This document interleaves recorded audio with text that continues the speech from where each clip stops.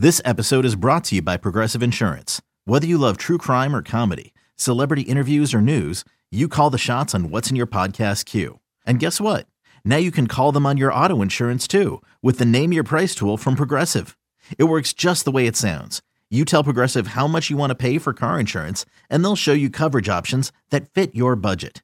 Get your quote today at Progressive.com to join the over 28 million drivers who trust Progressive. Progressive Casualty Insurance Company and Affiliates. Price and coverage match limited by state law. You could spend the weekend doing the same old whatever, or you could conquer the weekend in the all-new Hyundai Santa Fe. Visit HyundaiUSA.com for more details. Hyundai, there's joy in every journey. This is Pax What She Said. Now, here's Perry Goldstein and Maggie Loney. A lot of speculation about Goody and what he will do with their free agents, because I think that's the other thing that kind of gets lost here, or has gotten lost a little bit.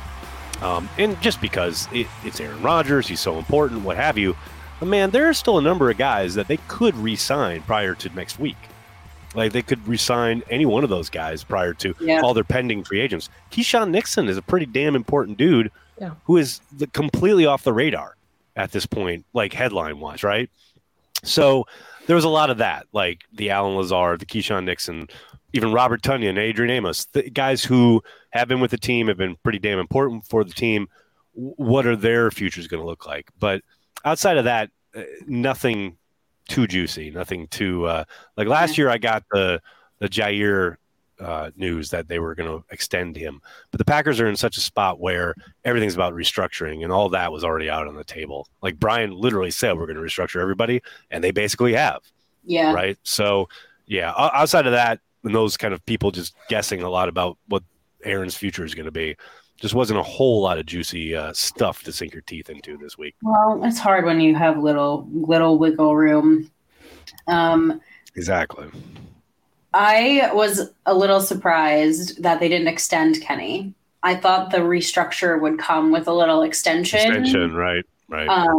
So I am a little surprised. Not that couldn't still happen at some point this anytime. Well, I mean, I think Kenny's coming off a pretty inconsistent season, so I can't say I'm too surprised. You know, there was a stretch there, 3 or 4 week stretch where, he was given lots of one-on-one opportunities and wasn't really his kind of old dominant, quick twitch, causing havoc self. You know, so maybe that might play something into it. You know, the idea, and I do think they'll probably get some relief with an extension with Rashawn Gary. And I know he's dealing with the knee injury, but that's a foregone conclusion that's going to happen. So there's something there that could happen. And we'll see. Maybe they even do something with Savage. I mean, that'd be not the craziest thing. Like, maybe they give him a 2-year extension or something like that just to get his cap hit down. Yeah, or trade him with Rodgers. Just throw him in there. And that safety spot would get real interesting if that happened. Oh, God, yeah. Safety spot's already interesting. Okay, so Truly. We've already segued beautifully here because the safeties were slow. They were slow. Did you see there 40 times? They were it was less than inspiring. Let's put it that way. So position group. I mean, I feel like it's pretty clear what the Packers' needs are. It's been talked about on our show and other shows ad nauseum, right? Edge, safety, tight end. I think offensive line is probably in there as well. Always want to beef up the defensive line, just like your normal, right? I would love the Packers to draft a slot receiver because they don't have a single one on the roster at the current moment. But like, from your perspective, and I know we talked pre-show, like you're not like the big college football X's and O's guys, but I am not. Position groups that like stood out, players that you really liked, if you want to throw names out there, just kind of like open because you were there. Open it up to you to give us what you saw. Sure. For the Packers, I mean, look, I know lots of people are talking about tight end. That is a spot that they need help. There's no doubt about it. That whole room is going to be very interesting. I love Dalton Kincaid. I know Daniel Jeremiah had him going to the Packers at 15. I would be shocked if the Packers used the 15th overall pick on a tight end. But I tell you what I love about this guy is he just catches everything. And it's funny coming out of the combine. I do think there's a pass catcher that the Packers could potentially look at in Rice out of SMU, who is not a guy, Rashee Rice, who is not a guy who I was overtly familiar with, but because he tested so well, I kind of went back and looked at his stuff, and I'm like, okay, I could see that. But overall, it's interesting. Tight end and wide receiver, and I'll throw safety in there too, are positions where the Packers could go any which way. Safety and wide receiver, those groups were so much stronger last year, and the Packers, I know, took Tariq Carpenter, but it's not like they have a lot on offer that's much better than what they had last season. And it's like kind of a continuation of a theme when you think about not trading Rodgers, not drafting these positions that were like really kind of on offer. Clearly, like tight end, it's a strong group this year, but I do wonder like how the draft falls. I don't know. Like a couple years ago when they drafted Jordan Love, that's a really strong wide receiver class, right? But Brian talks about how well we got to day 3 and like everybody, or even late day 2, and everybody was gone that we like felt comfortable taking. I don't know. It's like you can talk about the strength of a draft class as far as positionally, and it really is such a fluid thing. The day of the draft, the days of the draft, just because it's a strong class doesn't mean you're going to end up with one of those guys. That makes sense when you're on the clock. Like essentially, I want to take the best player available.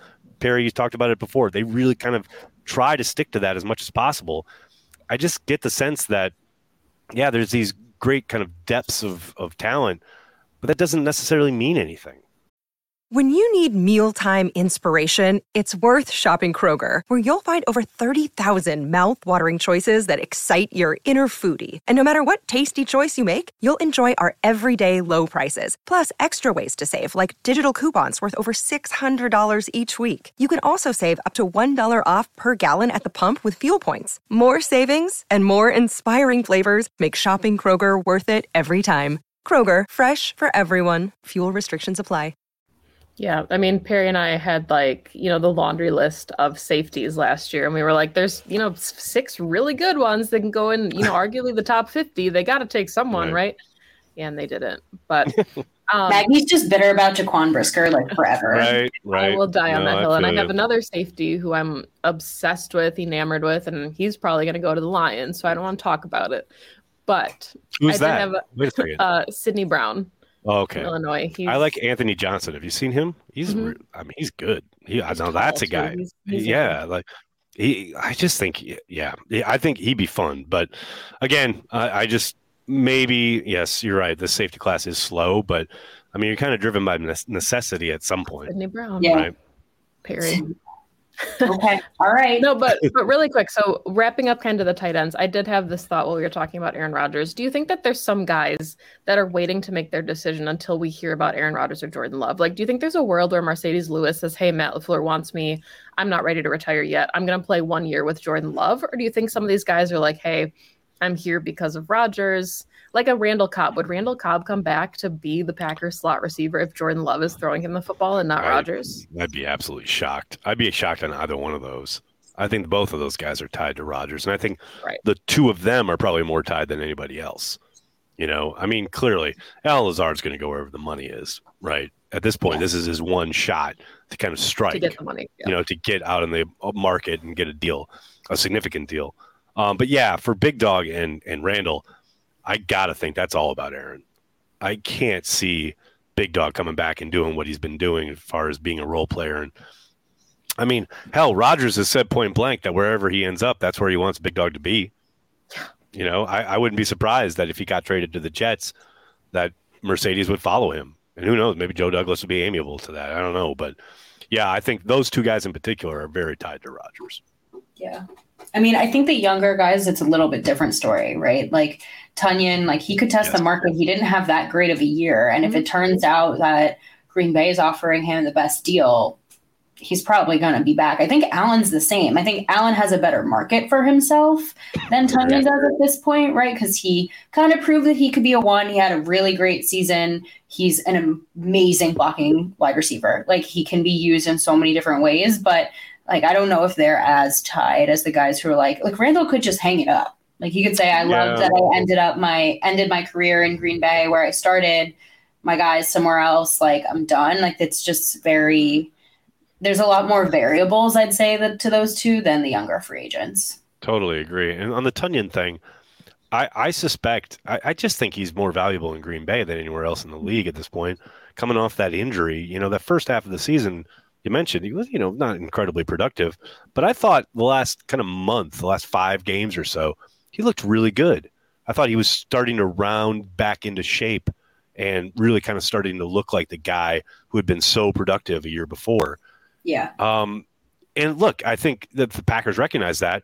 They probably are comfortable saying, yeah, go ahead and hit free agency. And if you don't find, if a market doesn't materialize that you think is, worth it or that you like, we'd love to have you back at our number, whatever that might be. It's obviously going to be Packers friendly, but because I do think Bobby can still help this team.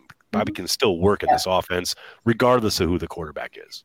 And if you're looking at like the just pass catchers, if you will, as a holistic room, that's your vet pretty much at this point, right? 1,000%. So he's not a wide receiver, but he's been around the block. But if you bring him back and then you add one of these kids, one of these guys in the draft class, I mean, you're starting to cook, man. I like that. Exactly. I really like the tight end group this year. It's a good year, as my dad put it to me the other day. Good year to meet a few of them. Right. But I think 15 is super rich. Yeah, I guess I'll be shocked. Super like I said, rich. I know DJ had Kincaid going at 15. I'll be shocked. I mean, I love Darnell Washington in a Packers uniform.